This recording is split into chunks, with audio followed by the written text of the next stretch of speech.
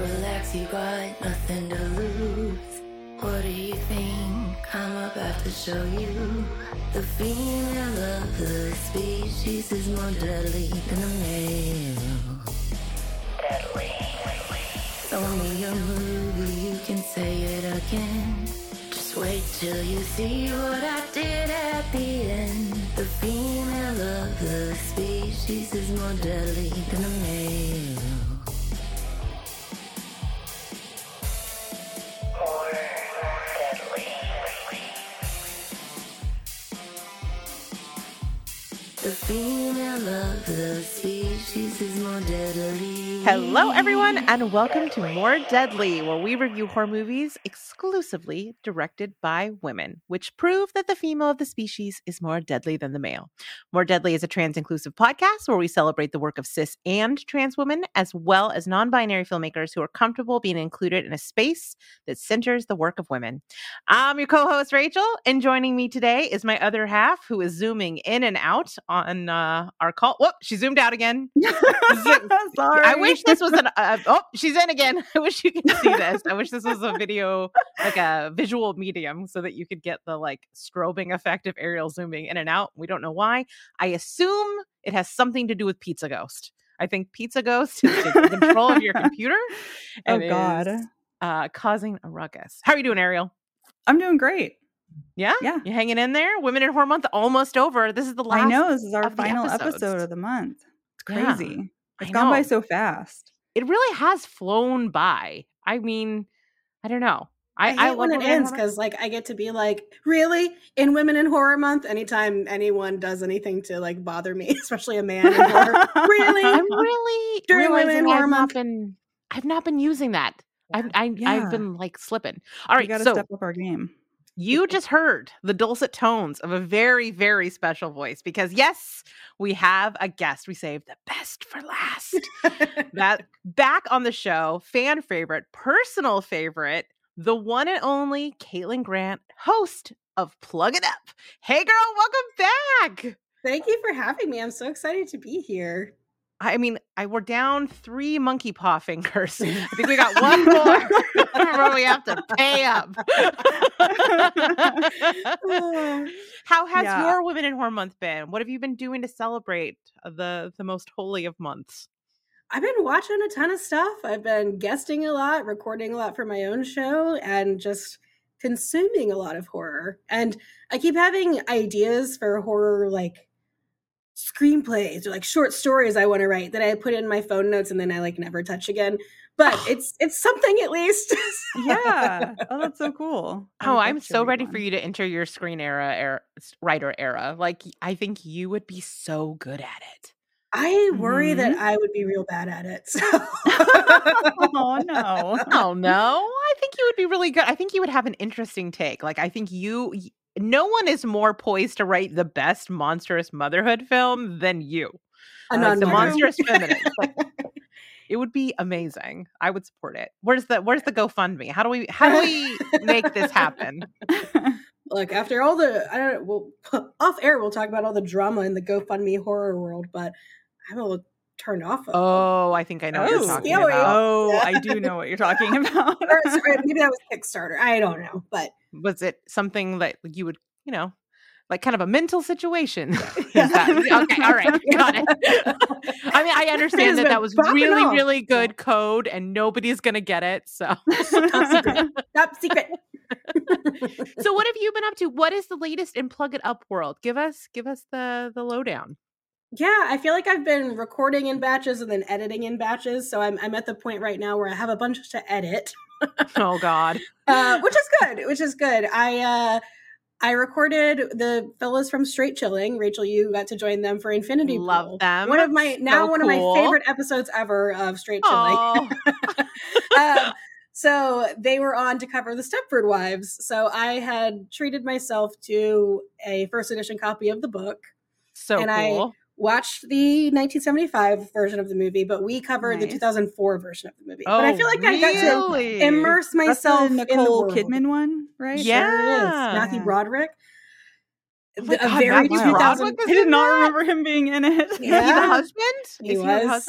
Oh, that's actually interesting. kind of good casting considering what a weasel that character is. Yeah. It's quite the ensemble cast. Bette Midler, I forgot she was in it. So. Bette Midler's in it? Oh my God. Yeah. So that was a fun one. Yeah. And then I've been doing these sort of like countdown episodes that we did remakes in horror that came out at the time of this recording this week. Yeah. But now I just keep making lists of like best dance scenes in horror, best intros in horror, best that's whatever. So So those are a lot of fun. But. Oh, that's awesome. I think you need like best castrations in horror. Melissa Rose on the line. Exactly. There was one because you always drop hints about what the episode is, and I always feel like very superior because I'm like, of course I know what movie that is. But the latest one you did, I was like, I don't know what that is. What is the commonality? What is the thread? Oh. And so I had a little bit of an existential crisis about it. Oh man. And looking at more bridal horror. So next week, the episode is on Rec 3, which is one of my favorite zombie that'll be great. movies in general, but a cool bridal horror moment with the chainsaw and everything. So I have to confess, I have not seen the third one. I've seen the first 2, but I haven't seen 3 and 4. Sounds like I need to correct that shit. 3 might be one of my faves just because it's what better place than a wedding for a zombie outbreak, you know? Yeah. It's on Tubi. Okay. For free. So much like the movie we'll be talking about today. Gotta love that Tubi. Sponsor the pod. Sponsor the whole thing. Sponsor More Deadly. Honestly, anybody sponsor the pod. Yeah, really. Anybody at all. We'll take it. Yeah. Do you have monies? We like monies. Yeah. We are willing to sell the fuck out. Whenever someone's like, oh my God, are you making any money yet off of like podcasting? I'm like, A, first of all, you don't have to monetize everything. And B, I wish I was, but no, I actually lose money all the time by renting things, paying for accounts. It's like, no. For whatever reason, like older generations assume that this is like a sure thing, like a money-making racket here in the podcast world, but 'tis not. Yeah. I mean, how are we gonna, yeah.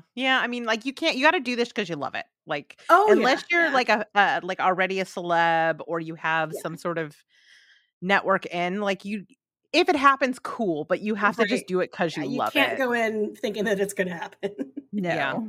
Thankfully, I have a big mouth and a lot of opinions. Yeah, stop talking. That is the resource that I never run out of. So far, so good. Yeah. We started doing a Twilight podcast with our friend Charlie. So the backstory, and we will get to the movie, I'm so sorry, but Charlie and I went on a trip to visit our friend Matt, and we took some edibles, and we were a little high, and I was like, you guys, let's watch the Twilight baseball scene. I remember this. Right. I think we got stone texts from you after this. Yes, we did. I was so excited to show everyone the baseball scene. But so then I explained to Charlie about vegetarian vampires and a little bit about the Twilight lore, and he was confounded. So Mary is the Twilight expert. I am a Twilight apologist, and Charlie is a Twilight novice. So we're making him book report us through the books. Oh my God. We haven't released any yet. Is this a friend that you like and you want to continue the friendship? This feels dangerous. This feels like you're rolling some dice. Fun. Does he know that it ends with like pedophilia imprintation?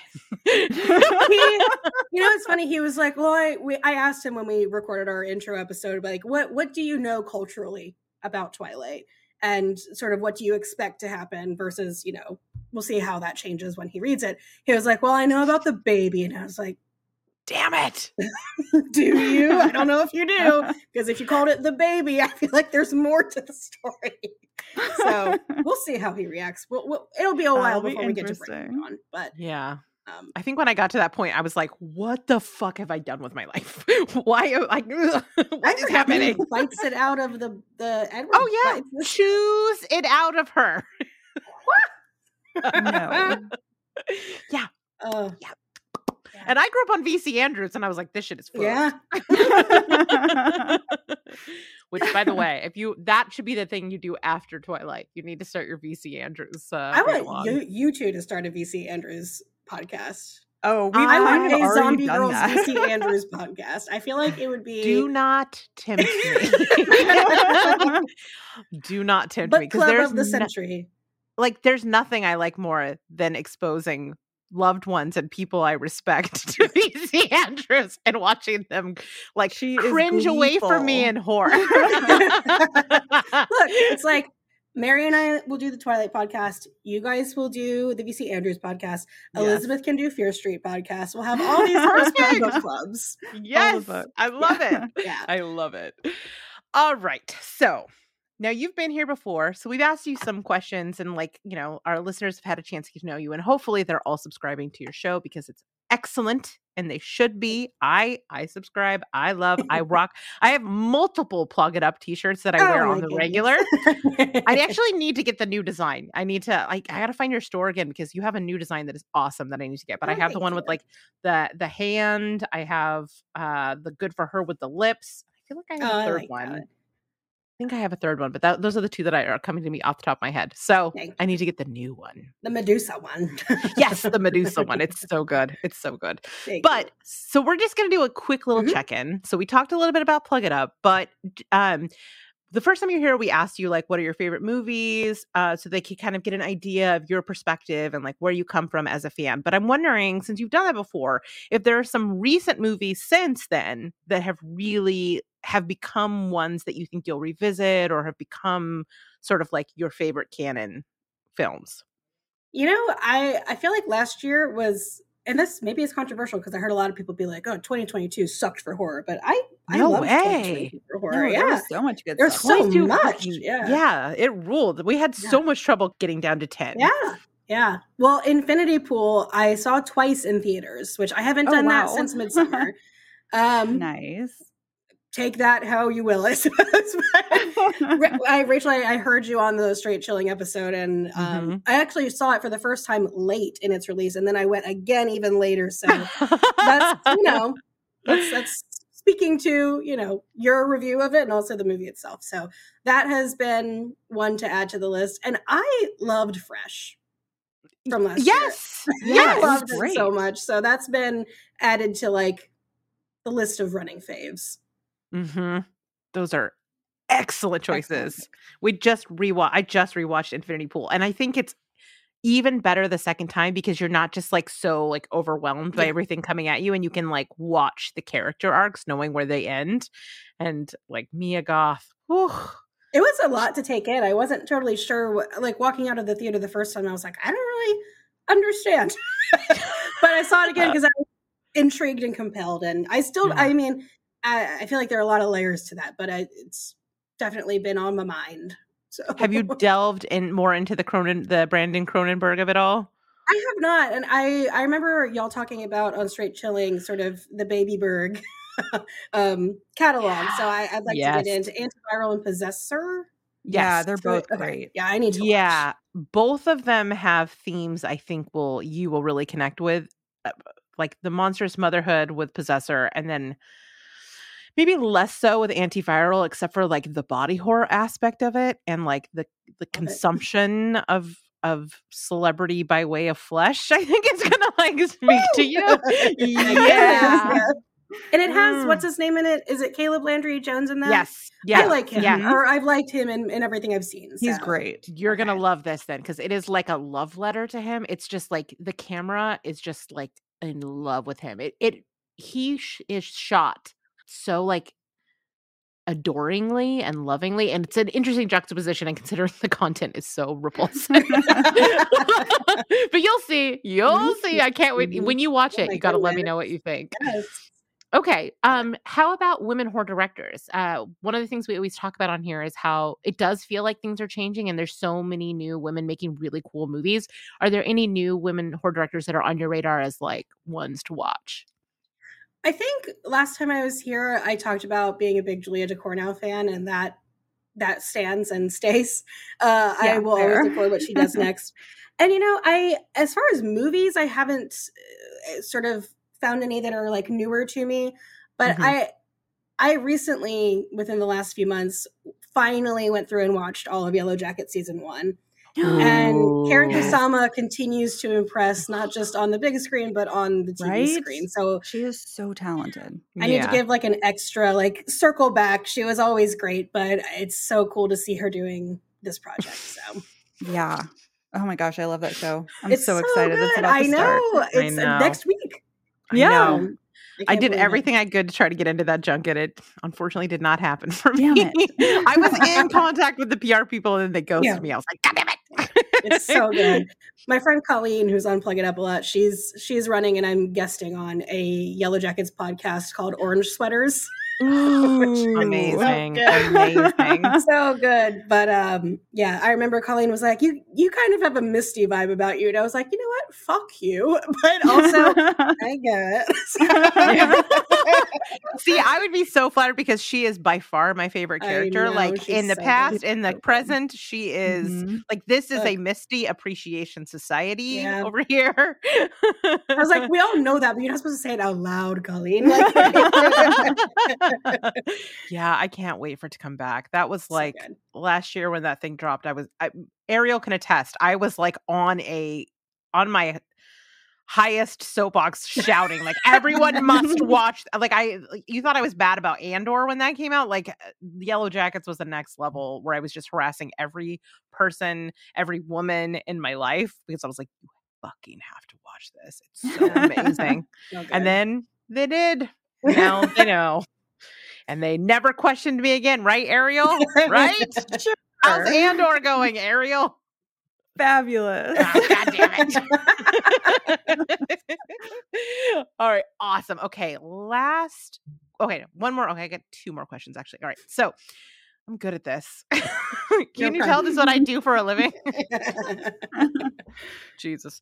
Okay, so what are some recent films that you've seen that you think people are sleeping on? Like, what is a hidden gem that you're like, nobody's talking about this and they really need to see it?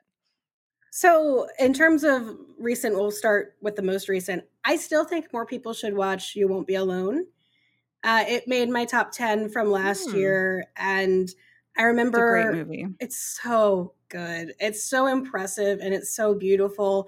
And I remember I sat in for the Bloody Good Horror top 10 of 2022. And it wasn't on anybody else's list that was on the show. And I was like, guys, you got to watch it. I was like, Schnars was like, nobody's heard of this movie. Boo. I was like, no, Schnars.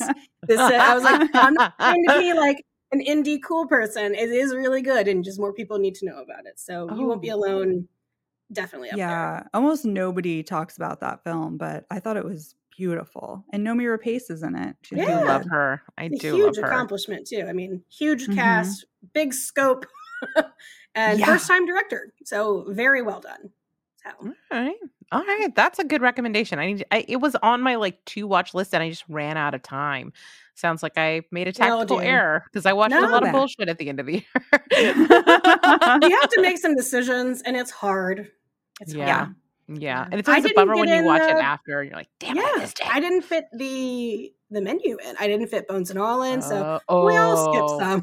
We all skip Bones some and sometimes. All's real good, and it has some monstrous motherhood stuff in it. I'm very excited. I hope to watch it this weekend. I finally found some time. So okay, well, if you watch it, you know what to do. Head to the Spooky Ladies chat and let me know what you think of it, because that's one that after I saw it, I thought about it like every day for a week, and I still occasionally think about it.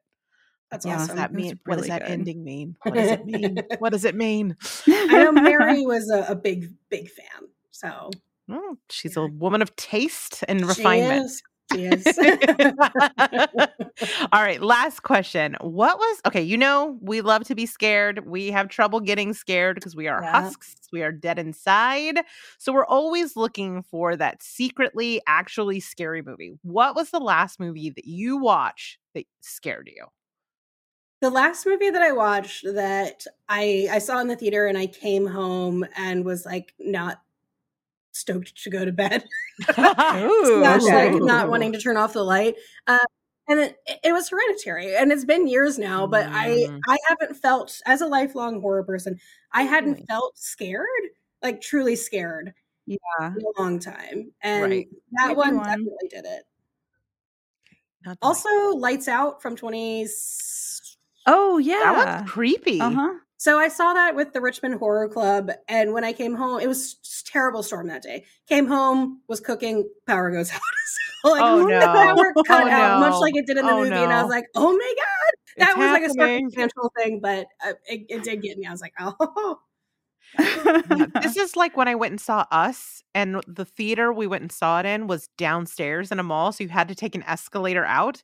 And then in the time What? that I had been in the theater, they had set up a carnival in the parking Oh, lot of this no. mall. I was like, no, no, no, no, no, no, no, no, no, no, no, no, no, no, no. This is unacceptable. Yeah, because they knew what they were doing. Yeah. That was That's very also the scary. theater I saw Cats right before the pandemic, and I'm convinced, like, not to be weird, but I'm pretty sure I'm responsible for the end of civilization because I was I've always said that about you. yeah, January 1st of 2020. Yeah, 2020. Yeah. We started the year by going and seeing Cats in the theater. Which Cursed. it was a cursed film and a cursed Yes. experience, and the people in the theater agreed. Yep. That was a very vocal crowd. Oh, my crowds And I- have been vocal lately, I gotta say. Scream Yeah? 6, Cocaine Bear, and Megan. The crowds have been popping off. I That makes bet. sense for those movies. bet. Yeah.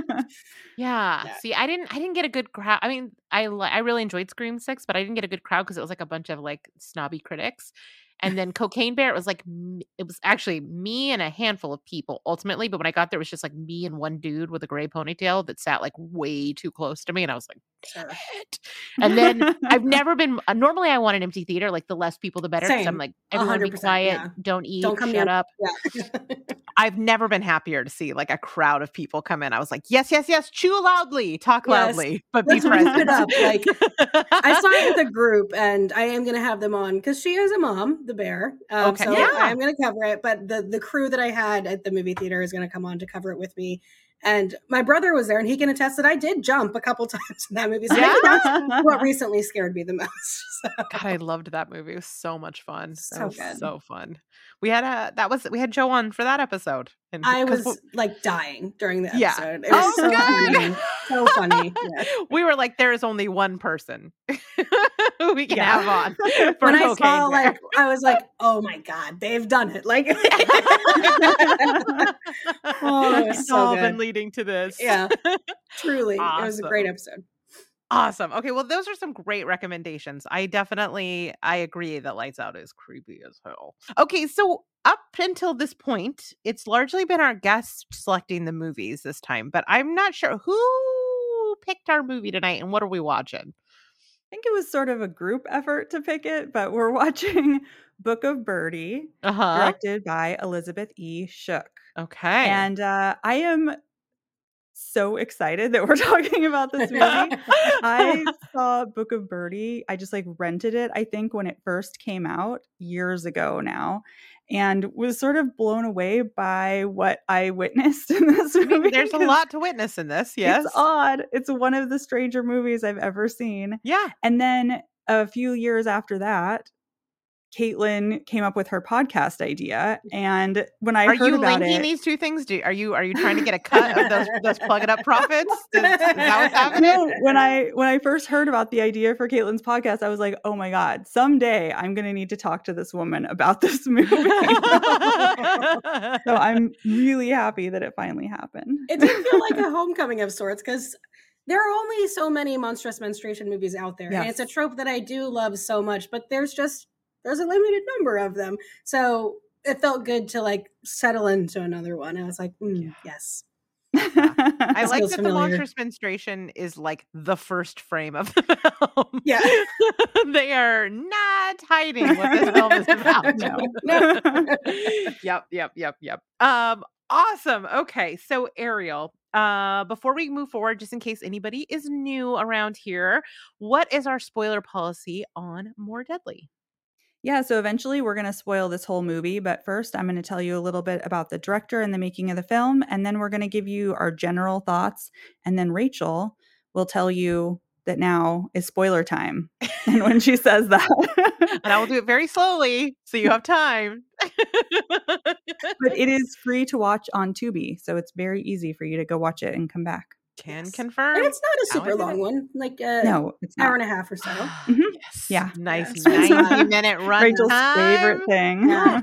That's the first thing I look at when I put on a movie. I'm like, how much time am I about to spend here? And then I see that if it's like 90 minutes is the line, right? Like 90 and under, I'm happy. 91, I'm furious and I'm writing Ariel like, what the fuck? I know. Every time I want to pick like a 2-hour movie, I'm like, oh, Rachel's gonna be so mad. I mean, it depends. It depends. Like when it's there are some movies that justify a 2-hour runtime, and then Yeah. I'm like, I Bones wish it and was All? longer. It's a long one, right? Bones and All is a long one. I mean, Yeah.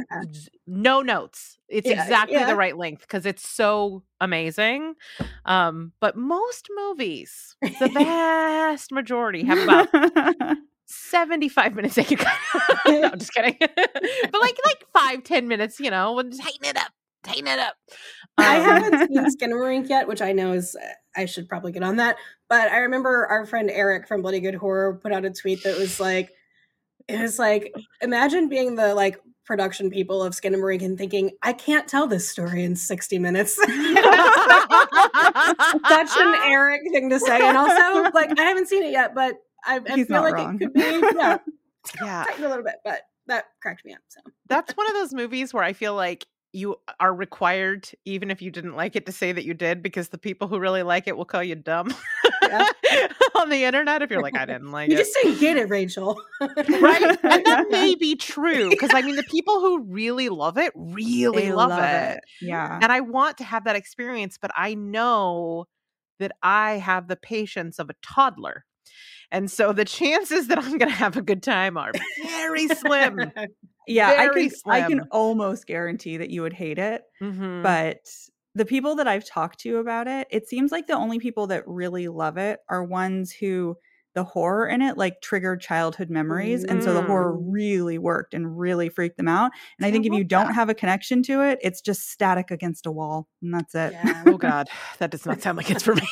You have to like lock my phone in a cage because I feel like I'm just gonna constantly be like looking at my phone. Like, and I know that's not how you're meant to experience a movie, like especially one like that. Yeah, you got to sink into it for sure. So. Like I had a really hard time with the Outwaters, and I think it's a similar kind of thing, which is why I haven't signed up for Skinamarink, where it's just like, have you seen the Outwaters yet? One? I've heard very mixed things, so I'm people who intrigued, love it. Okay. I mean, do you like not knowing what you're seeing, but the entire screen except for this much of it black because it's just a flashlight for 2 hours? Oh no. No, I don't. Because if you do, you are about to have the experience of a lifetime. No, I am always like, it's found footage, right? Yes, but here's what's interesting, and then we'll move on. I swear, but I've been holding this. I think there is, because it's experimental, the experiment is interesting. It's like, what if a found footage was like actually really a found footage, and things were not framed and narrative, like things were not edited into a narrative, like you didn't catch the things, you just heard a lot of screaming. Like that's what a found footage would look like, and in that way, it's incredibly successful. As a narrative, less so. And that makes sense. Yeah. And I feel like Skinamarink is like, I get it. Like, I get the concept. That's really cool.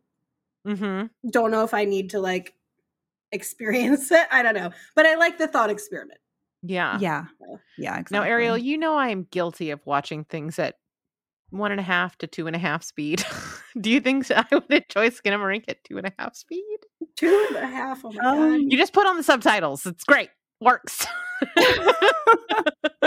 I will say I did watch Book of Birdie at the regular speed. Disclaimer. Good. It's usually I watch things if I've seen it before and I have to review it. I'll like do a 2 speed to just like refresh my memory, or if I have to get through like an entire season of a show because I forgot that I have a junket the next day,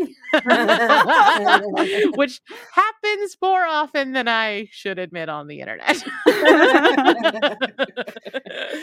All right, let's get into this. So, Ariel, first and foremost, thank you for zooming in. I want to see that beautiful face. I don't know what's happening. I love it. It's exciting because like I never know. Shot. It's like, and I'm like, oh, beautiful Ariel. There we go. Camera 2. So tell us a little bit about the making of the film and the director. Okay. All right. So today we are talking about Elizabeth E. Shook. Her first experience with horror was actually when she was a kid, and her babysitter woke her up in the middle of the night to watch The Changeling with her because she was too scared to watch it alone. Amazing. Bold move. Yeah, it terrified her and then was burned into her memory from then on. That would do it. That would do Yeah. it. So she grew up in Wisconsin and attended a Catholic high school where she got the theater bug. She did a lot of singing and dancing in their theater program, a lot of musical theater, but she ended up hurting her knee. So she switched to painting scenery instead. And then eventually she was able to get back to performing. But at this point, her heart really wasn't in it anymore. And all she wanted to do was go back to painting backgrounds, working on the lighting, creating costumes, all the kind of behind the scenes stuff. Yeah. I have a question about some of the hearing this there's some elements of this. Yes. I'm wondering if we're going to hear more about. Sorry, I'm getting ahead of your stuff. No, It's coming you're together, fine. though. It's coming together in my mind. Yeah. She was obsessed with reading Rebecca du Maurier when she was growing up and also watching Hitchcock movies at a young age, especially his movie Spellbound, which makes so much sense because it's his movie that has a bunch of surrealistic dream sequences that were designed by Salvador Dali. Oh, shit. So the more you know. Did not know that. So while in high school, she was so into theater that she actually rented out a theater so that she and her friend could direct their own version of the complete works of William Shakespeare abridged. Wow. And then she went on to study set design at the theater school at DePaul University in Chicago. While she was in Chicago, she started working nights and weekends for the Blue Man Group. I know, wild, right? See, every time I think I know, like, you understand where a woman director is coming from. They went to film school. They didn't go to film school. Did not see the Blue Man Group swerve. I know. It's a classic step in directorhood, right? Especially as a woman. You got to go through your Blue Man Group phase. That's true. Right. That is true. So she started out just tearing tickets and cleaning the theater, and then she moved up the ranks until she got into house management, lighting, and props for them. And she did that for a long time. And then out of college, she started working as a storyboard artist, a concept artist, and a graphic illustrator for TV and movies. She has worked on a lot of documentary programs, science and history shows, and movies like Queen of the Desert, Pacific Rim Uprising, and Wonder Woman, where she actually was hired to storyboard action scenes to kind of punch them up and make them better. Nice. Yeah. Nice. Like the No Man's Land scene, which is so amazing. Yeah, maybe. Well, in my version of the story, she definitely That's did what all she that. did? Okay. Yeah. Yep.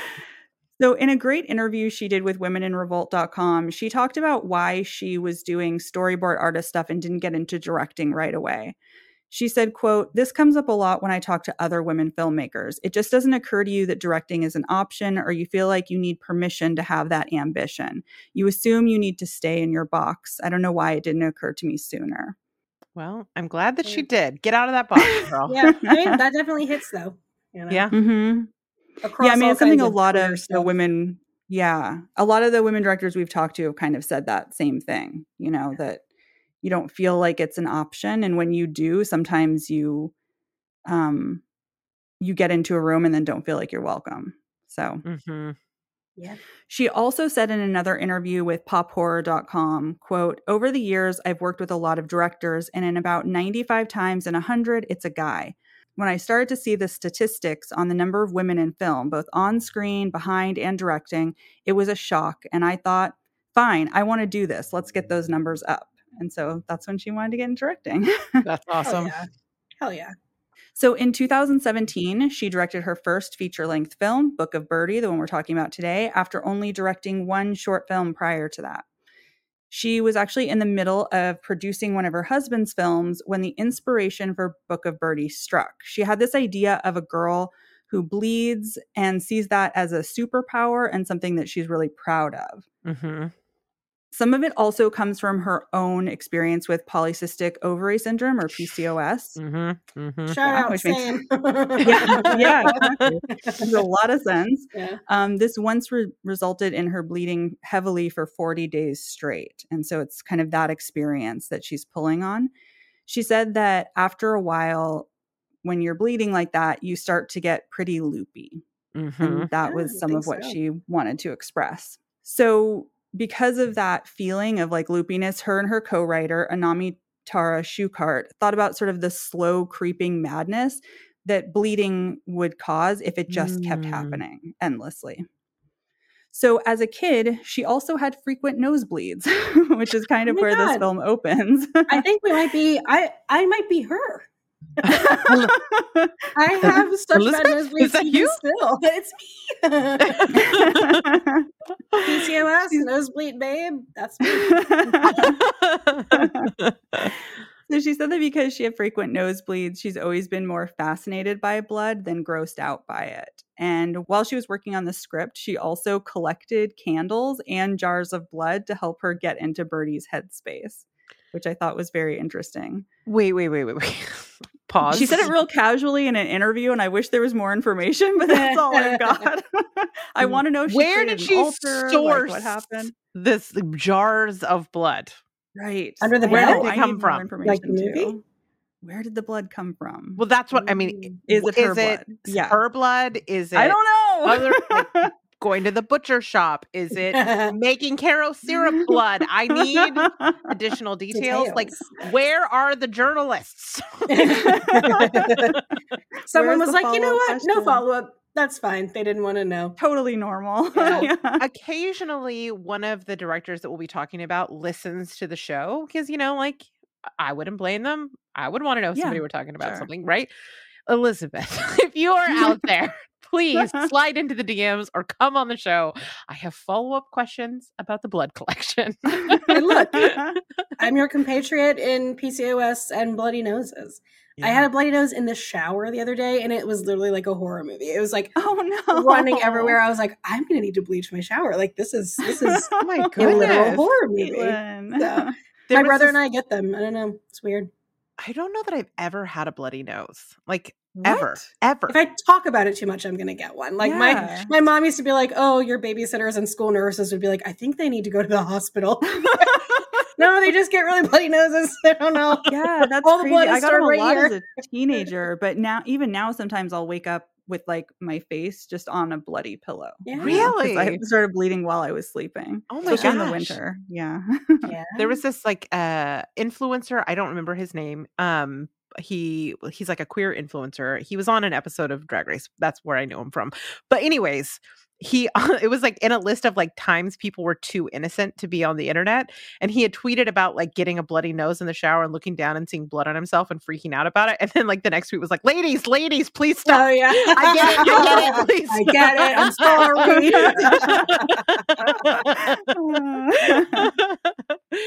All right, sorry, Ariel. I had to I understand. I had those same exact questions. Okay, so I get it. All right. So also when thinking about the film, she imagined it being set in a haunted convent that actually existed. She lived just a few blocks from it when she was growing up. It's called the Kemper Center. Apparently there was actually a nun who hung herself there. Ooh. And another nun who died because she fell down a spiral staircase. Oh, geez. The one that you see in the film. Yeah.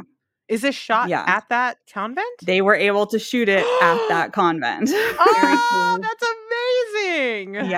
Yeah. So she grew up Catholic and went to all Catholic schools growing up. No way. What? So she says she's very familiar with the church and religious symbols. And she's also fascinated by kind of the nature of belief, holy visions, and kind of the historical role women played in the church. She was really interested in the fact that stigmata is mostly experienced by women, and that in the past, if you heard voices from God, it was kind of a path to power for women that didn't otherwise have any. Oh, that's and she was really interested by that. Yeah. I mean, I think you can feel some of that just even in the characterization of the Mhm. nuns. Like they're very much not your stereotypical nuns. They have a lot Yeah. more diversity in personality and internal life, and like they're gentler and kinder than oftentimes they're shown in films, especially in the horror genre. Like usually Yeah. that's like shortcut to like, you know, Yeah. cruel sort of, yeah. So it's interesting that like they're a little more nuanced. So that makes sense to me. Yeah, no, I appreciate that about the movie too, because, my dad, he has a master's of divinity. And so when I was growing up, he was getting that degree. And then my parents did a lot of activism work with Catholic nuns and priests who all were very involved in like liberation theology. Mhm. And so I grew up interacting with a lot of nuns. And my stepmom worked as a social worker for a Catholic organization. So there were always nuns around.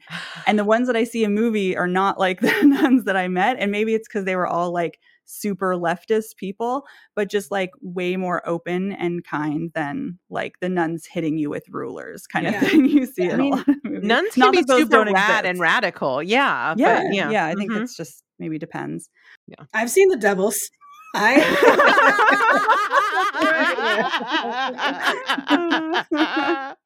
Touche.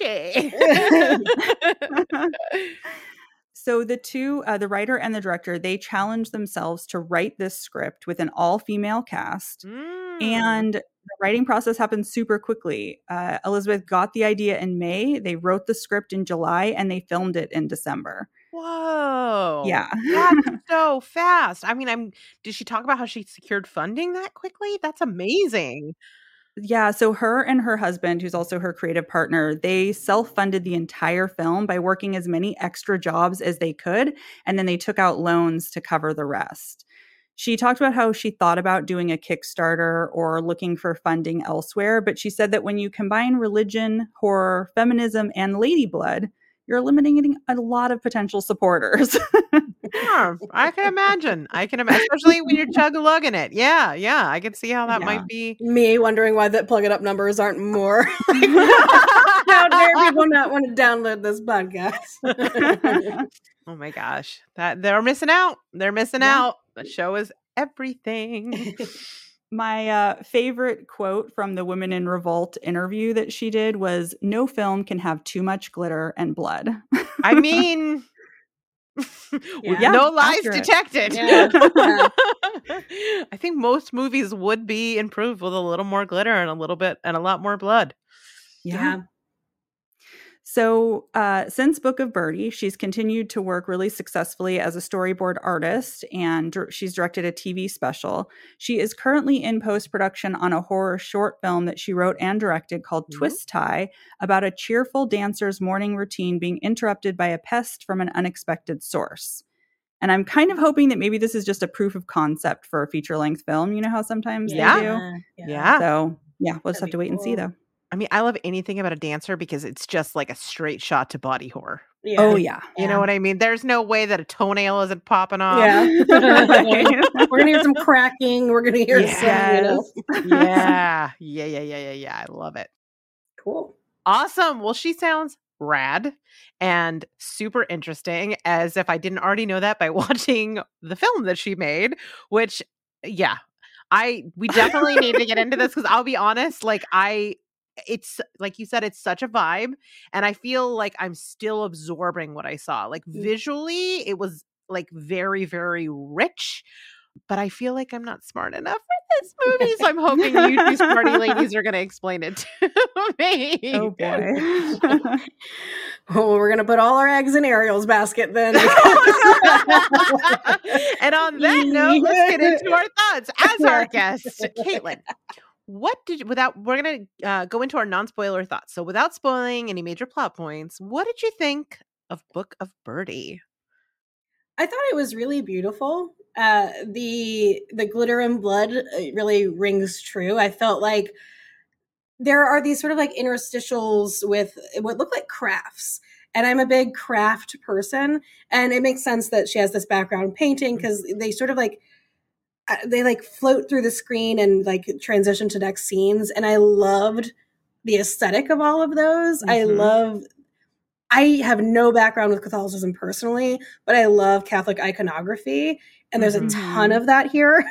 We have like a little altar of sorts that we get to look at and play with. And it's like crafty in its own way. It's spooky in its own way. So I love the general aesthetic that this movie's putting forward. And I love so much of what I'm going to say, I think, has to do with the way it looks and feels, because I think that's maybe what the intent was, and also because I might need help understanding a little bit of the narrative.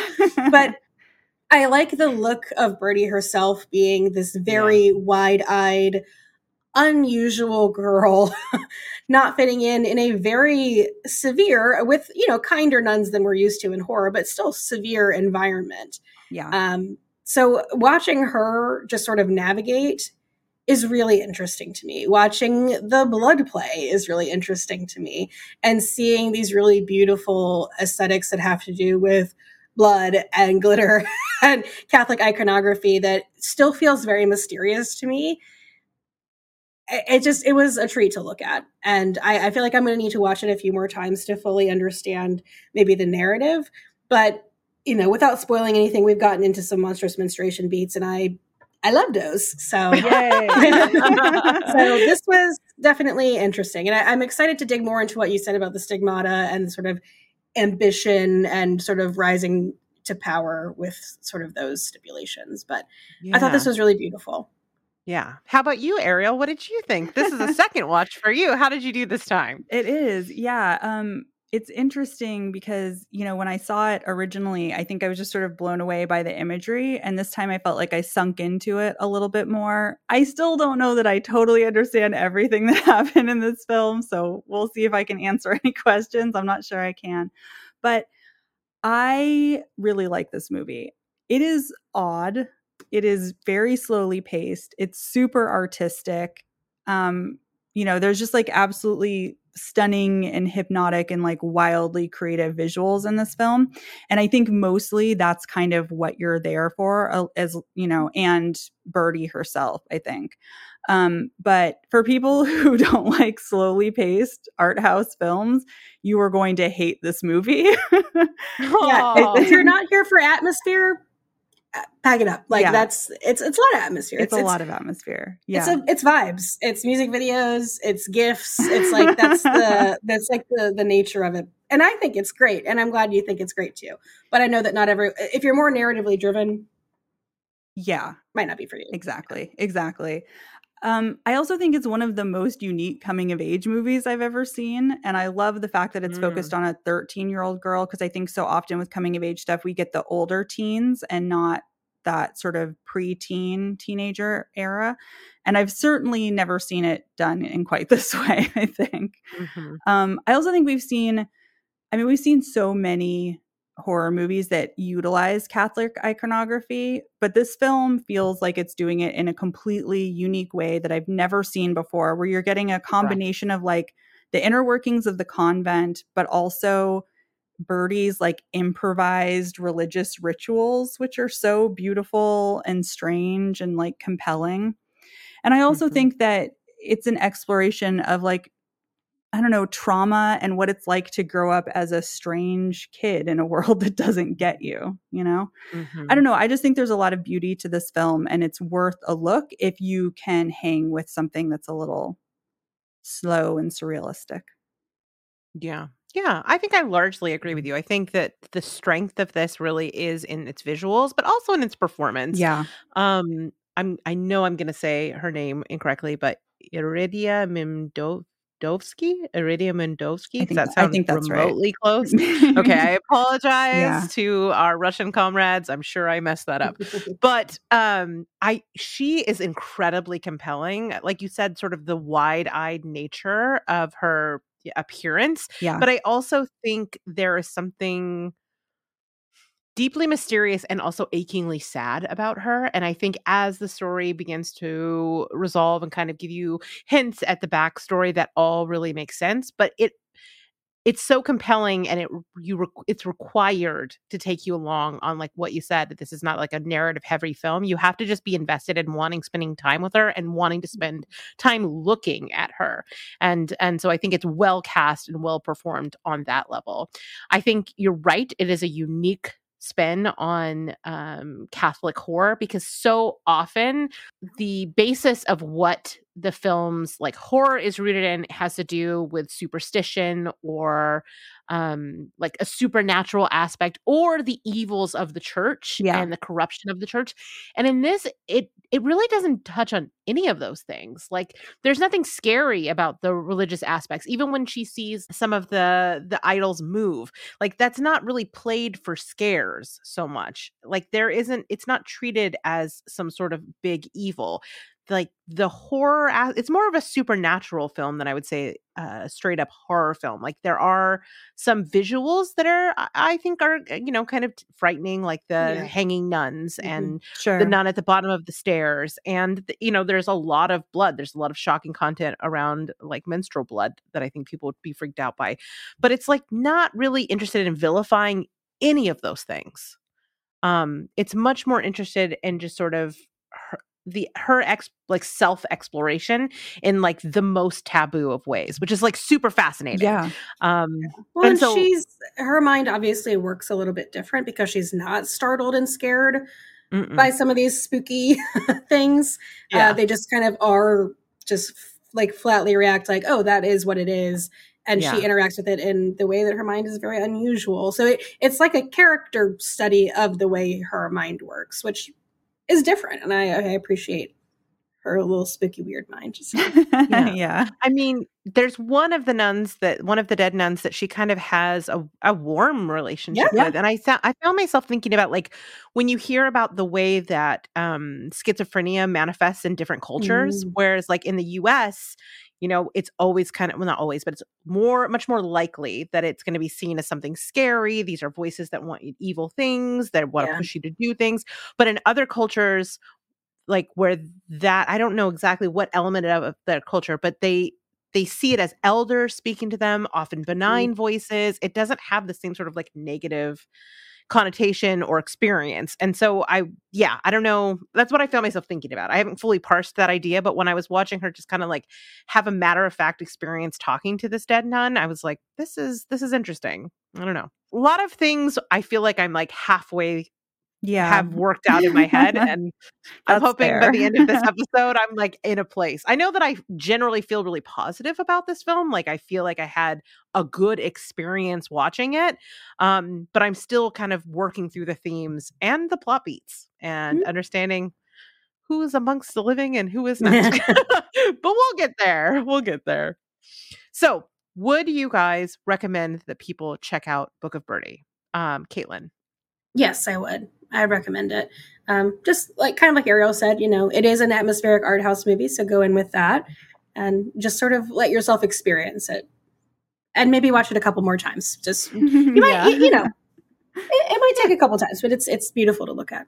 Yeah. And Ariel, how about you? Having seen it twice, would you recommend? Yeah, absolutely. I think this movie is breathtaking in a lot of ways and super like, I don't know, melancholy and creative and worth your time. Yeah. Yeah. Yeah. I think there are some people that I would definitely not recommend it to. People who, I mean, I am amongst them, who don't have a ton of patience, but who have even less patience than me. But I think for the people who I know I've connected with about like more art house and also like interesting explorations of femininity and girlhood, like this is going to just like hit for them.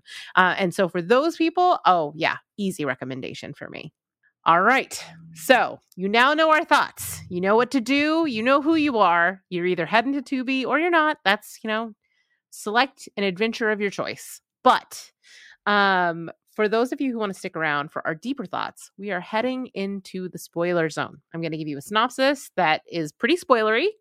And then we're going to have a conversation about it that is like no holds barred. This is me telling you to get out of here. I've given you some time. So grab that phone, hit the old pause button. And we're now officially in the spoiler zone. All right. So Birdie is a young woman with a pretty intense fixation on her menstrual blood. She's taken by her grandmother to a convent where she begins seeing the ghosts of dead nuns, one of whom is pretty kind to her, one of them not so much. I'm curious to see how much of this you think is in her head and how much she's actually experiencing. We'll get into that, I'm sure.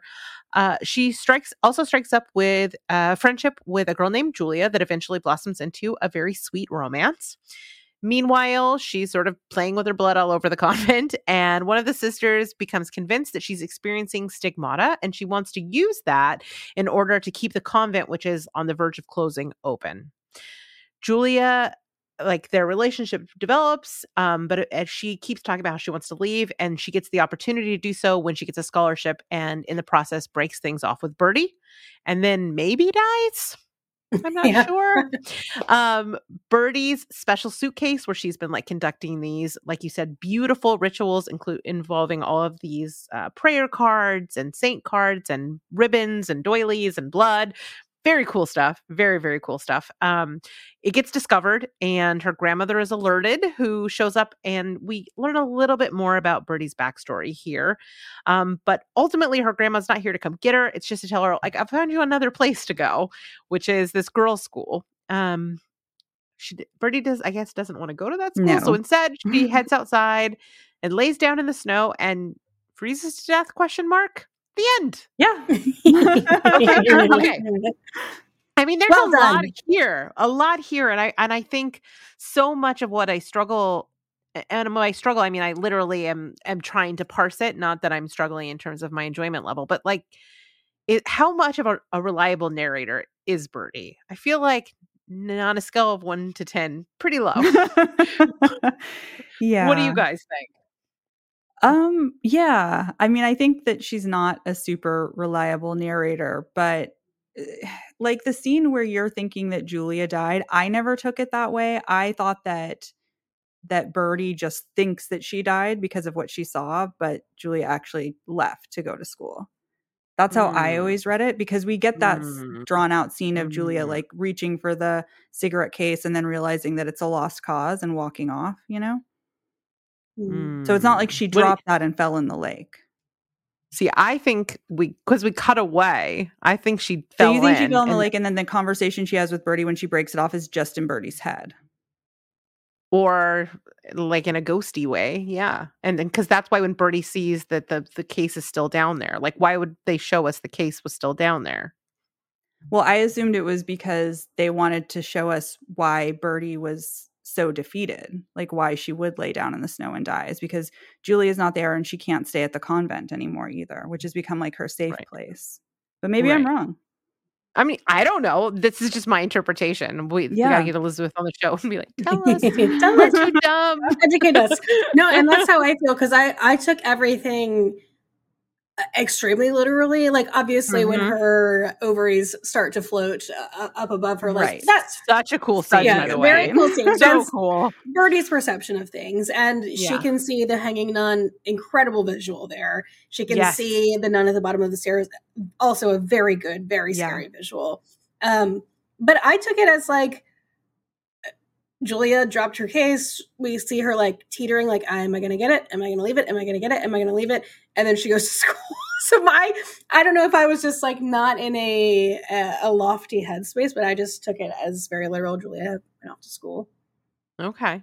I guess maybe I'm alone. Maybe I'm in a dark place right now. So I like that interpretation a lot, though, because it makes sense, especially the way a child, because I think that's one thing I need to keep coming back to, is that Birdie's 13, which is so young. And I appreciate that. We got Hatching, which was around the same age, 12-ish, 13. And it's nice to see a monstrous menstruation movie or any coming of age movie that focuses on that younger sort of side of things. But Birdie being so young and thinking of her ovaries as this little bird thing that comes up and floats above her in the sun. And to think that, Julia, this is Julia saying goodbye, even though in reality she died. That's a very childlike way of coping. And I think very true. Yeah. It's her as a child and her coming into adulthood. And obviously her mind works a little bit differently, and maybe she's not coping with it the way other people would. And she's using this very childlike lens. to see things. Yeah. I can see that. I do. I love all of the metaphors around birds as well. Like, obviously, she's named Birdie, but like the nun calls her Chickadee, and then, like you said, her ovaries become a become a bird essentially and fly away.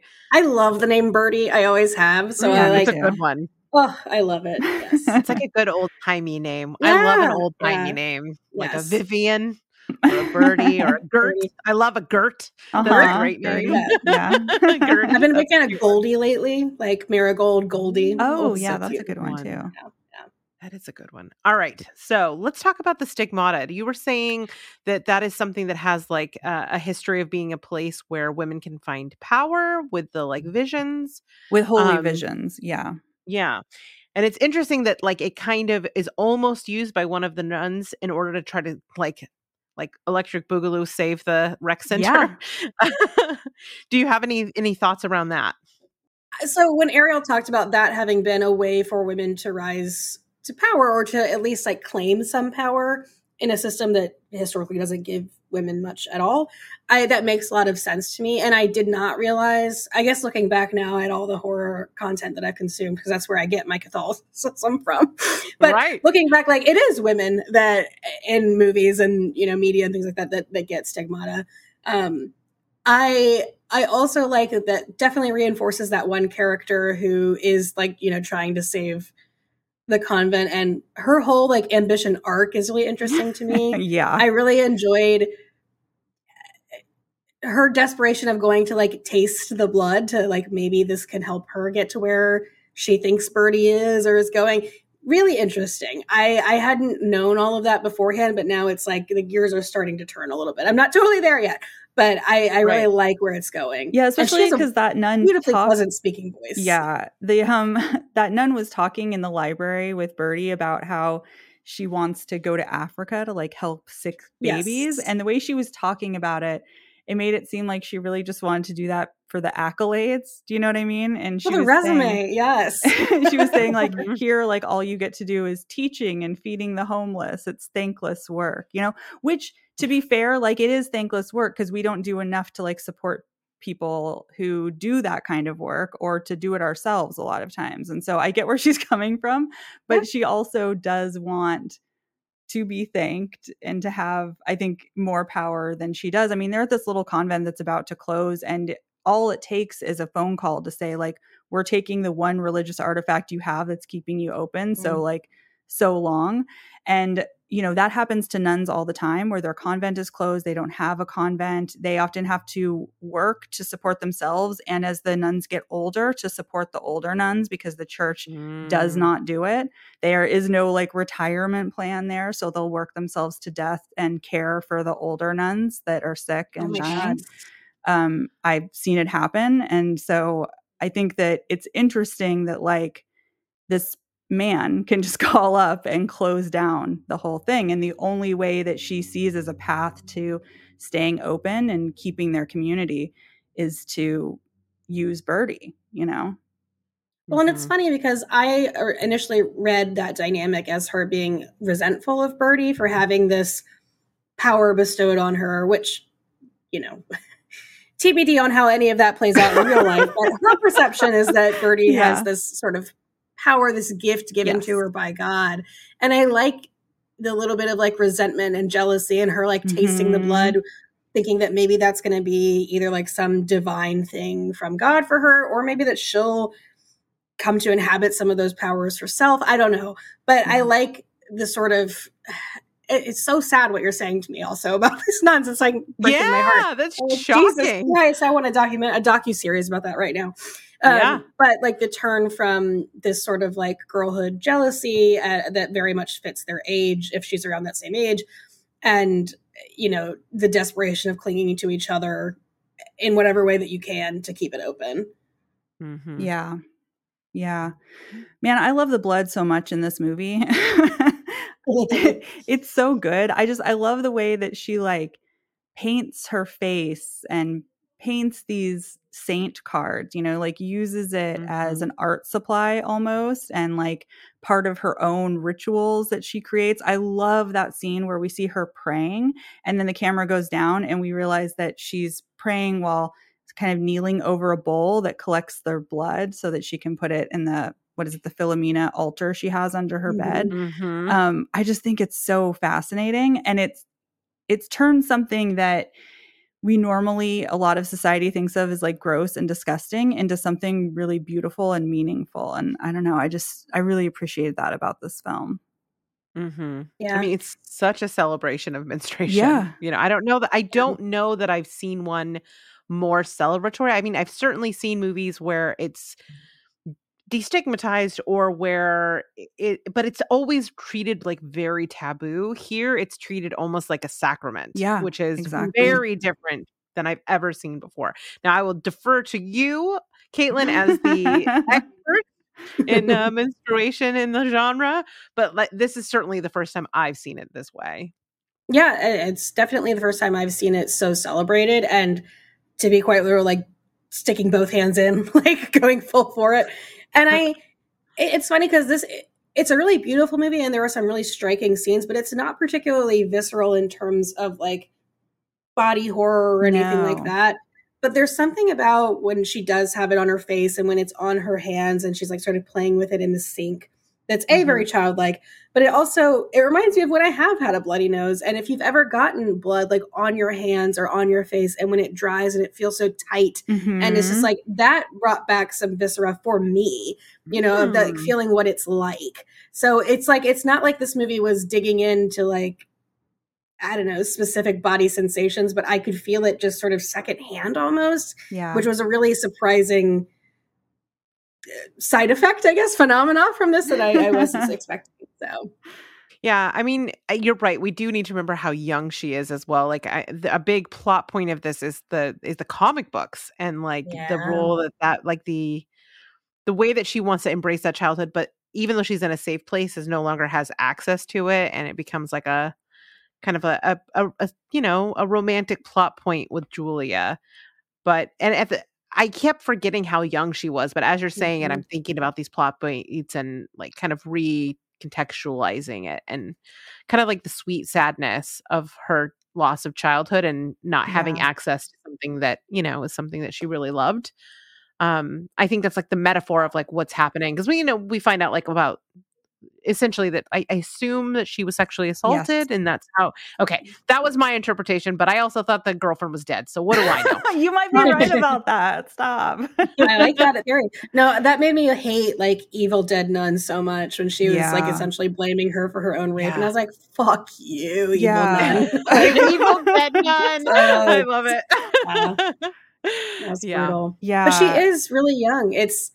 I honestly had to go back and be like, well, how old is Julia? She's going to this semester-based program. Hopefully she's not like, you know, it's that much older. But it's hard because obviously Birdie's grandmother is, for whatever reason, there's some emotional distance there. Right. She has no one to shepherd her through any of these changes. She's playing with the blood probably because she doesn't think that there's anything shameful about it. Yeah. No one's taught her or shepherded her through like what this means for herself when she has the fetus come out of her, and she kind of like keeps it as like a little pet almost. Like it's very, very childlike. Yeah. I mean, I think for the grandmother too, like I think this is supposed to be set in like the 60s or late 50s. And so it wouldn't be that strange to have somebody who becomes pregnant or who has something like this happen and then like take them to a convent. But I also think it made me wonder when she was talking to the other nun, because she made it seem like Birdie's mother had the same thing happen to her. Right. And so, well, she says like by the same person. Back. Yeah. And so it made me wonder if that isn't part of the grandmother's distance, because like the same thing happened to her daughter, and perhaps Birdie is even the product of that. And then it happened to her. I mean, it doesn't excuse like just shoving her somewhere while she's going through something horrible and traumatic. But I think it made me understand a little bit better, you know? Yeah. Also, Birdie's like kind of weird. I can see where a grandmother's saddling with a very unusual little girl. Yeah. Not knowing what to do, and especially when that situation arises. My read was that Birdie was aware of what was happening, but like Yeah. didn't understand the context of it. When the nun is like, we need to talk about your stained mattress. And Birdie's just kind of like, it's like she doesn't even register that that's a problem. It's like, well, yeah, I bled on it. Yeah. Duh. You know, so it's like, I feel like she's not, it's just all very foreign to her. Either because she's a child or because she's had no one to tell her what this is. Yeah, it definitely seemed like when she had the miscarriage or whatever happened there, that she didn't really understand completely what was going on, you know? I mean, do we think that this film is ultimately about kind of like the making of a modern saint? Like I'm thinking about, as we're talking about the different ways, like sort of like the atypical ways that she thinks, I think about like things we now hear about, like Joan of Arc potentially, like with her visions. If she was really experiencing visions, like maybe that was like evidence of some level of mental, if not illness, like, you know, atypical mental workings. I don't know the right words here, but I'm wondering if, like, because at the end we see her when she's laid out there, she's surrounded by all sort of like the accoutrement of Philomena, like the arrows, the anchor, all those things. Those are things that are associated with her. But I wonder if like this is sort of the making of a saint, because in the film early on they talk about how all of that happens after you die, and you get none of the glory while you're alive, and then there's like stories told that lead to, like, you know, these fantastical stories that are told after your death that lead to you becoming a saint. And I kind of, you feel like these stories will be told by the nuns after the fact about her having stigmata and bleeding everywhere. And so you're seeing kind of like the other side of like the actual human side of it, but you can see how the like sainthood fanfic would come from this. Yeah, I mean, I think that's definitely a big part of what the director was trying to say, or at least give you that as like an option of what was happening if you're thinking about it, especially because like Saint Philomena was 13 when she was killed. That's and right. She was like martyred or something. I looked it up, but because I don't know anything about Catholicism really. Like, I looked it up, and she was 13 years old when she took a vow of consecrated virginity, and then like basically the emperor was like obsessed with her, and she wouldn't marry him, so he tortured her, but then the angels would like protect her. She was drowned with an anchor, shot with arrows, and kept her but alive. Angels kept taking her side. And then finally she was decapitated. Yeah, lovely. Catholicism is fucking wild. So crazy. Oh man. Well, and also if she is moving towards sainthood, I mean, they're gonna have hella relics now. They don't have the finger anymore, but they have hella blood. They sure do. From Saint Birdie. So, and all this artwork that she's created, I love all of her religious rituals, and I love the like shrine she created in that suitcase. It's just like layers and layers of like dried flowers and lace and glitter and religious symbols. It's so cool. I love the way they did that, and I love how, I mean, the space under her bed like didn't really make sense. It felt like it was growing all the time, but I love that she created this little world under there, you know, this little like secret chapel almost under her bed. Also very childlike, little like secret chapel. Absolutely. So the interstitials, there's these really cool animated interstitials. Do you have any story, like any information on the background of those? Were those things that Elizabeth made? So Elizabeth made most of that. It's a combination of her own artwork and some antique stuff that she added in. And then her husband, who is also the cinematographer for this film, did the sort of animated them to make the movement happen to kind of look like puppets. And she saw them as like scene breaks. Yeah. It's really cool. Really beautiful. And they, like I said, I am no Catholicism expert, did not grow up in the Catholic Church. And honestly, a lot of it is very, very new to me. And I've gotten a lot of my info from horror movies, for better or worse.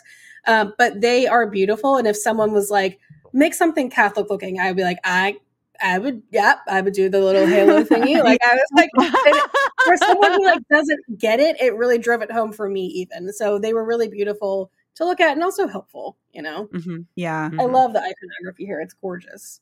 Yeah. Even in the chapel, like, correct me if I'm wrong, but there's a scene where she's in the chapel looking like a bride to Jesus, which is obviously the way a lot of sort of nuns approach things, but it also was giving me very like like a prayer, very like Tori Amos, very like Yeah. I can see that. but also it's beautiful.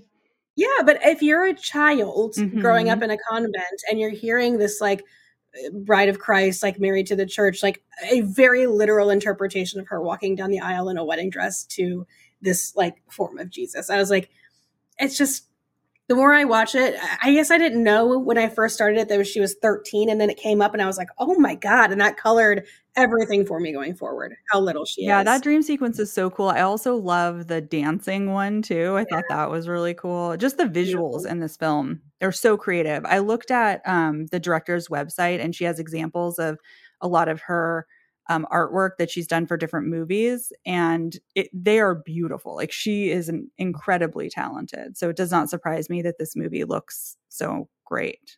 Mhm. I also really liked when Birdie keeps like sneaking into the church to decorate the different like religious statues.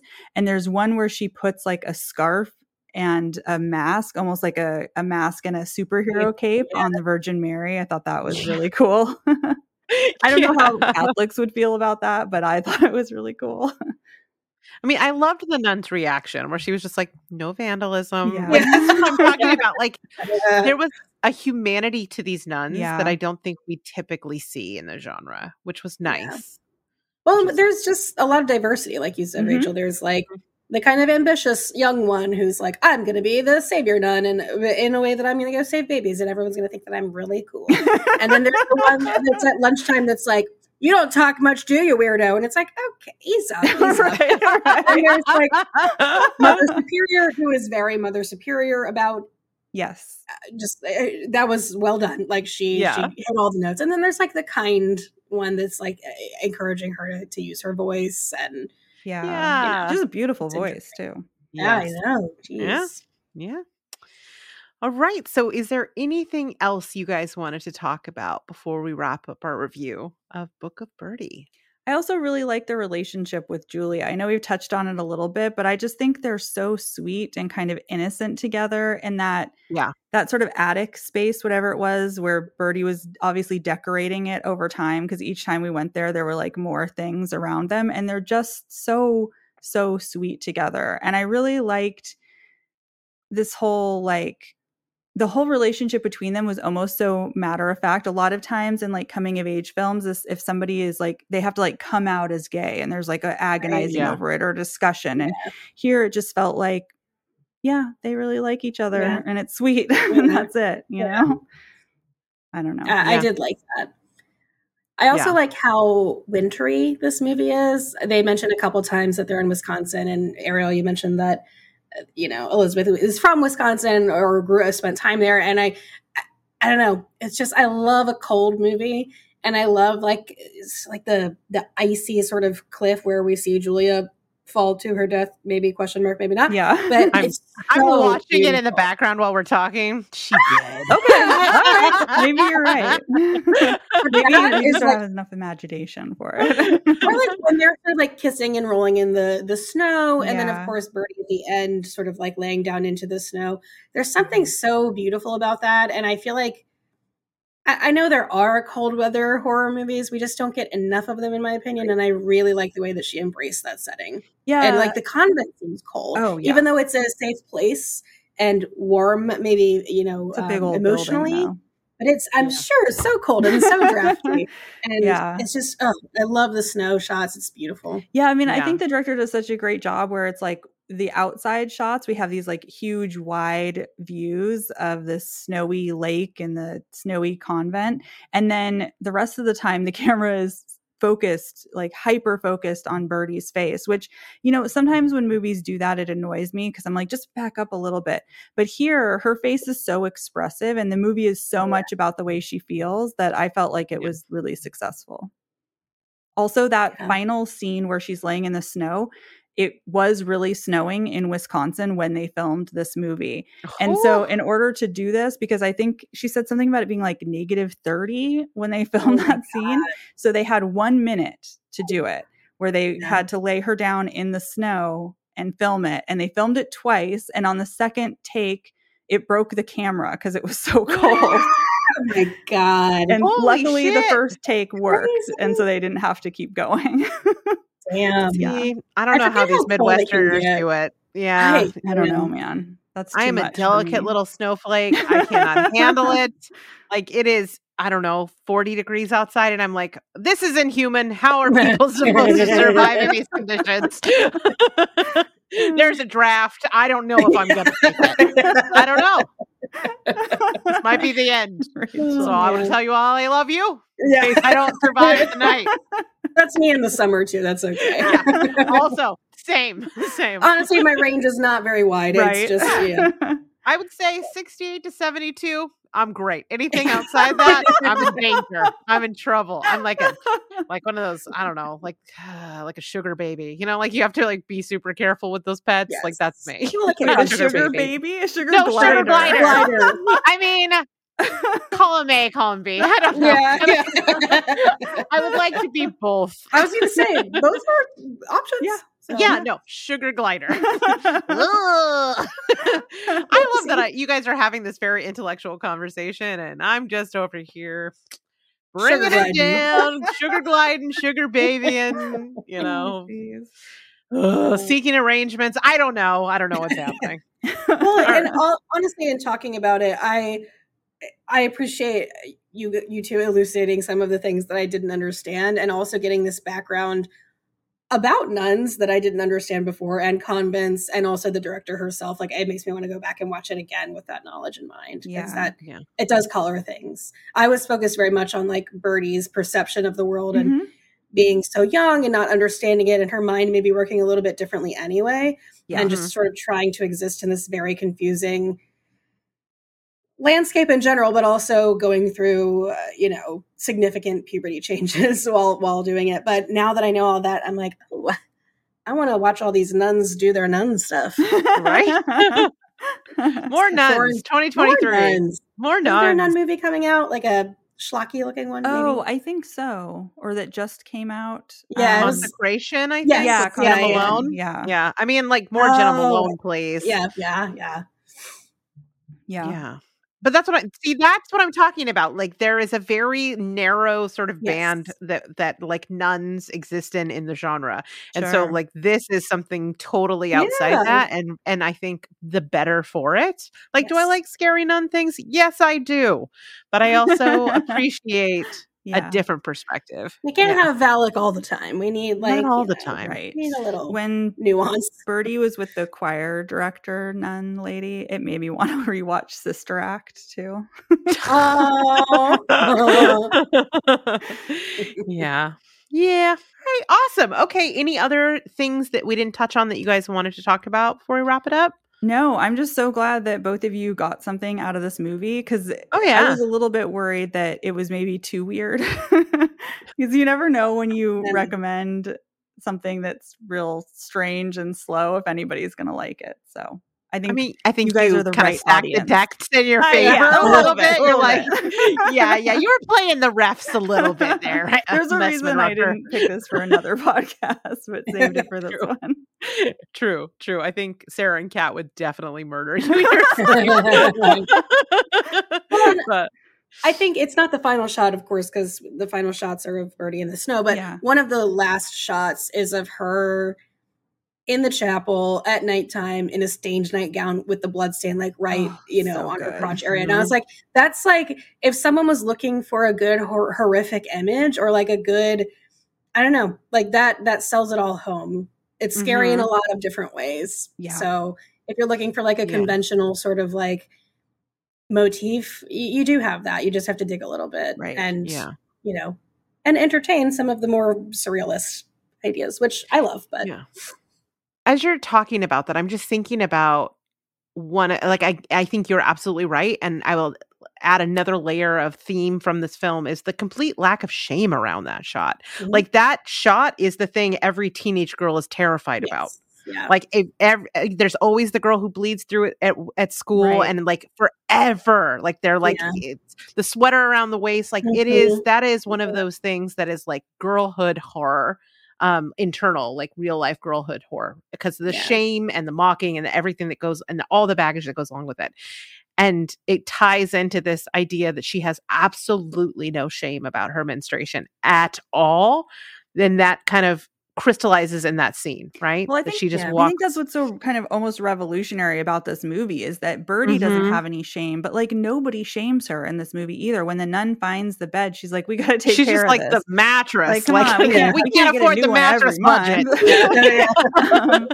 which is reasonable. Yeah, so it's shown as being something normal, not shameful, and That's beautiful and like religiously meaningful too. And I think To her, all of yeah. that is really cool. And I wonder if that has something to do with being in a strict, like a completely gendered space. You know, I what was I mean? thinking that too. Yeah, like there are so probably. many interesting things you can explore being in like a literal convent, and it's some of those ways that people think of nuns being extremely conservative, but that's not necessarily the case, or conservative and old school in their thinking about shame and bodies, but that it can be a revolutionary space too, given the confines of gender. Right. Confines maybe being a negatively connotated word, but you know what I mean. Yeah. No, I get it. Yeah, that's really interesting. It also really highlights the ways in which like just the presence of men can be so constraining on like female experience that it completely changes the context of her experience, like her menstruation. Like there's room to have no shame around it and have the people around her respond with no shame around it because they're not like having to protect the sensibilities or the like purity of the men. Yeah. It's interesting. I hadn't really thought about it till this moment, but it's really interesting. I really liked this movie. Good. Yay. I feel like I'm going to be thinking about it for a while and I'm going to need to revisit it. I can't believe how long you held this that's by why yourself. I was so disappointed when nobody saw this when it originally came out. I'm so glad it's on Tubi because it's like nowhere else can you find this movie. So I'm glad it's there. It's also on my list for Plug It Up, so we can do a part 2 when we've all had time to let it sink in. Well, Ariel's ahead of the game, but when we do it again, I need a redo when I've had any sleep at all and I've watched it a couple of times. Right. I feel like I will have much smarter things to say. Yes. Yeah. Also, I mean, like honestly, any show you want us to come on, like yes, it's like the Studio 54 of podcasts. We're like, how do we get in? You know the bouncer. I have cocaine. No, I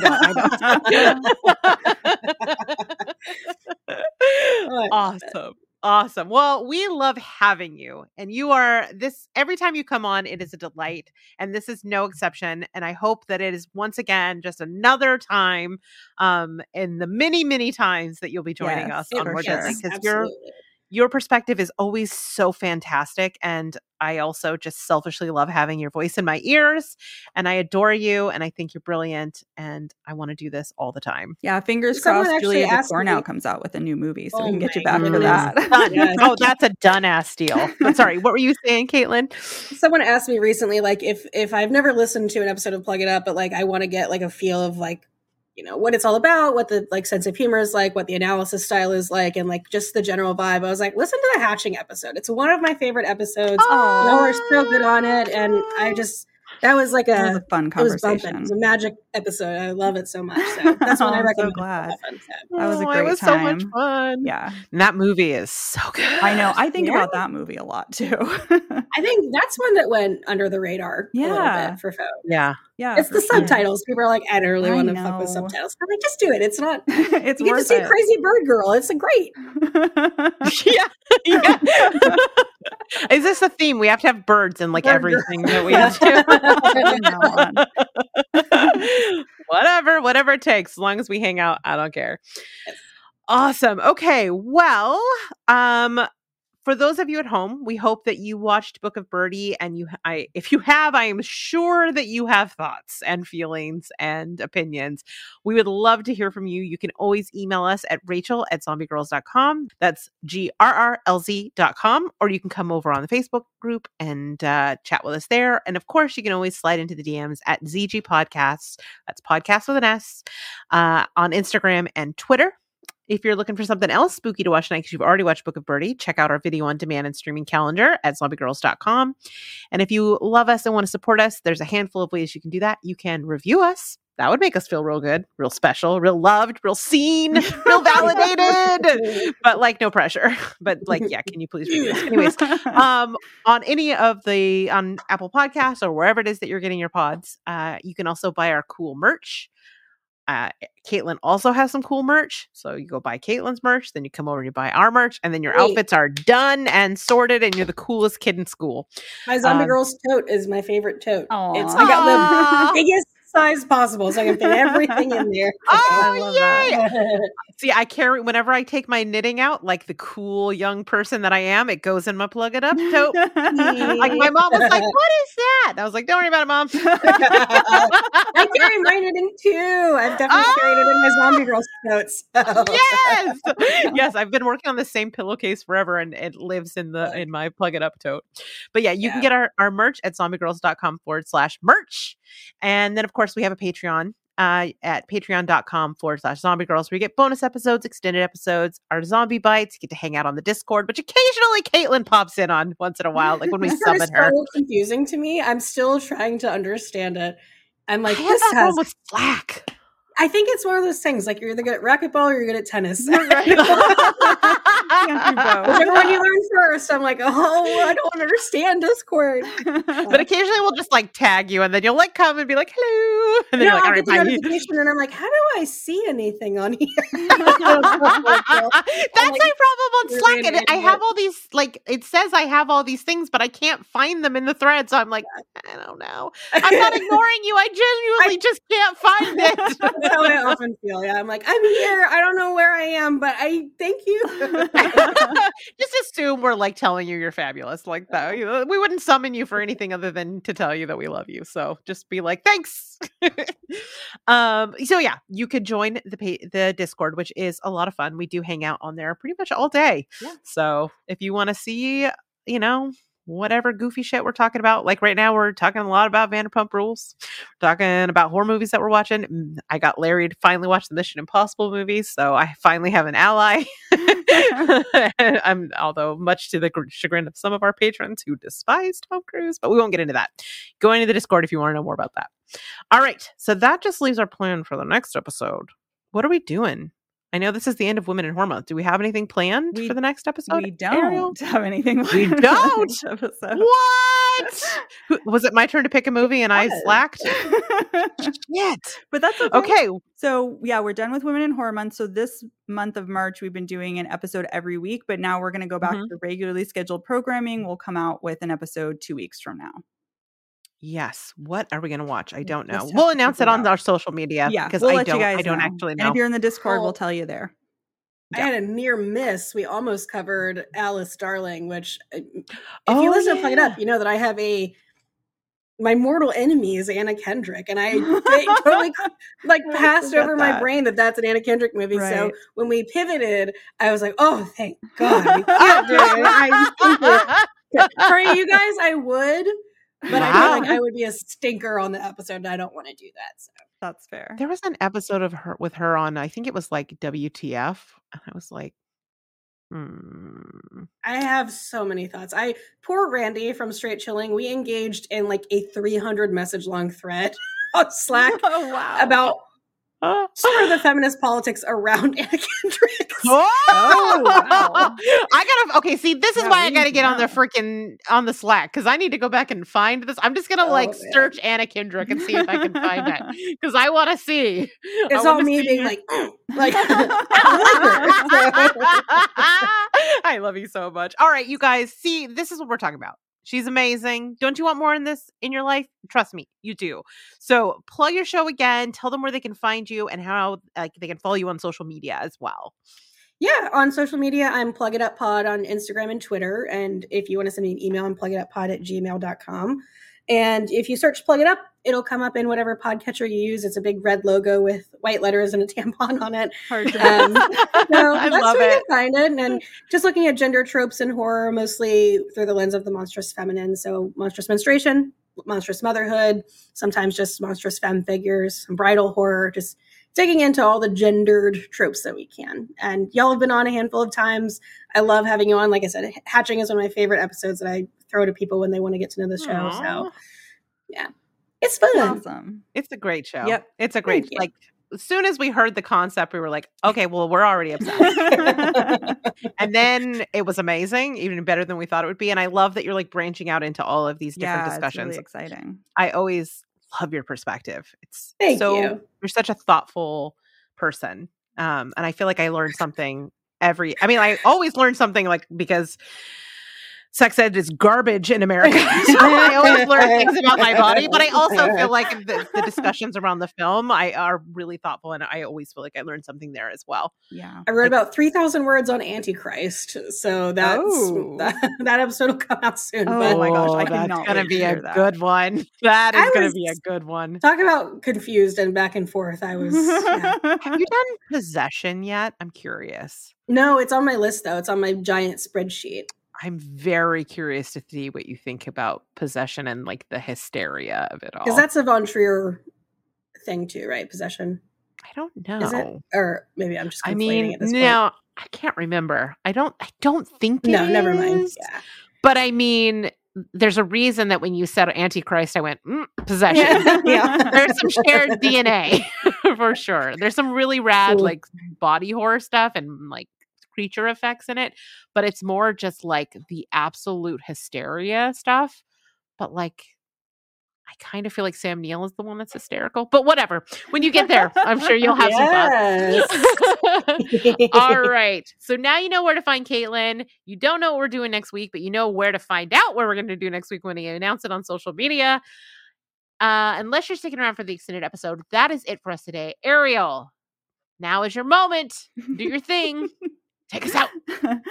All right. That's it for another episode of the More Deadly podcast. Thank you so much to Caitlin from Plug It Up. This was so much fun and so elucidating of a film that was somewhat confusing, but absolutely beautiful. I hope you all enjoyed Book of Birdie and enjoyed our discussion. Thanks for listening. We'll catch you next time. Bye, everybody. Bye, everybody. Bye.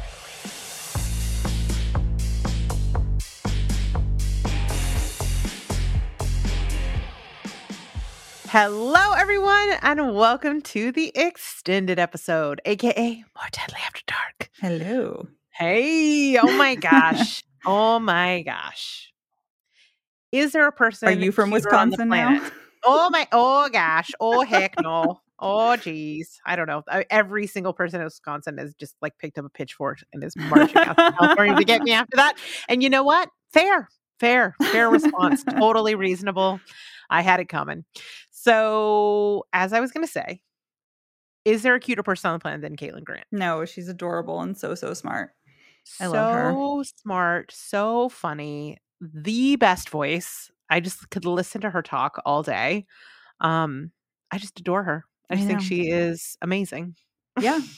Sliding into her DMs a couple years ago was totally worth it. Yes, we sure did. Well, by we, the royal we, but literally you. Like this friendship never would have happened because I would have been too shy. Oh, I know that like I bring the Labrador energy to the podcast, but you are actually the social director of the show. It's because I can do it all behind my computer. I'm just typing, and then I'm like, actually talk to them. Razzle dazzle. Then when it comes to actually talking to people, you have to get the ball rolling. I know, because I'm awkward. I didn't say I wasn't awkward. You're quiet awkward. I'm loud awkward. I'm not really sure. We complement that's each other's awkwardness. Yeah. We're the example of two wrongs making a right. Let's hope. What is happening with your camera? I don't know. Why is it doing it again? We even out. went to a different call. Like, I literally have not touched any of the settings. I'm not touching my computer. So what you are could be going Mercury on? in retrograde, the person.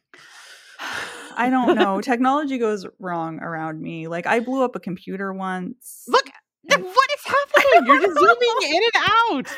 I don't know. What is going on? I wish people could actually see this. Yeah, it's kind of weird. There. Now I'm not zoomed in. I mean, I don't mind. You're adorable, so I like to see you from far and up close. But it's just very unpredictable when it's going to zoom in and zoom out. It's that's going to happen on the because right after this we have a very special call. Oh God, it's going to do it during the interview. No, is there any way I can fix that? I don't know. I've never seen, it's never happened. I've recorded on this many times. It didn't happen to me. It didn't happen to Caitlin. It hasn't happened to Justin or Larry. It's literally only happened to you. So I don't know what's going on. I'm the problem. It's me. I'm telling you, it's Pizza Ghost is back. He's mad that we have not been talking about him, and he's like getting crusty. Ha ha ha. Pizza joke. Sorry, that was a little cheesy. I hate my personality. But anyway, it was so much fun talking to Caitlin, and you could not have picked a more perfect movie to have her on because I needed her to say. I know. I needed her to do that heavy lifting because my brain is Book of Birdie, Caitlin for a very long time. So I'm glad we finally made it happen. Yeah. It was a lot for you to hold by yourself. I can see why you really wanted us to watch this. Yeah. But after my experience with Hagazusa, I couldn't put it on the Zombie Girls episode, you know?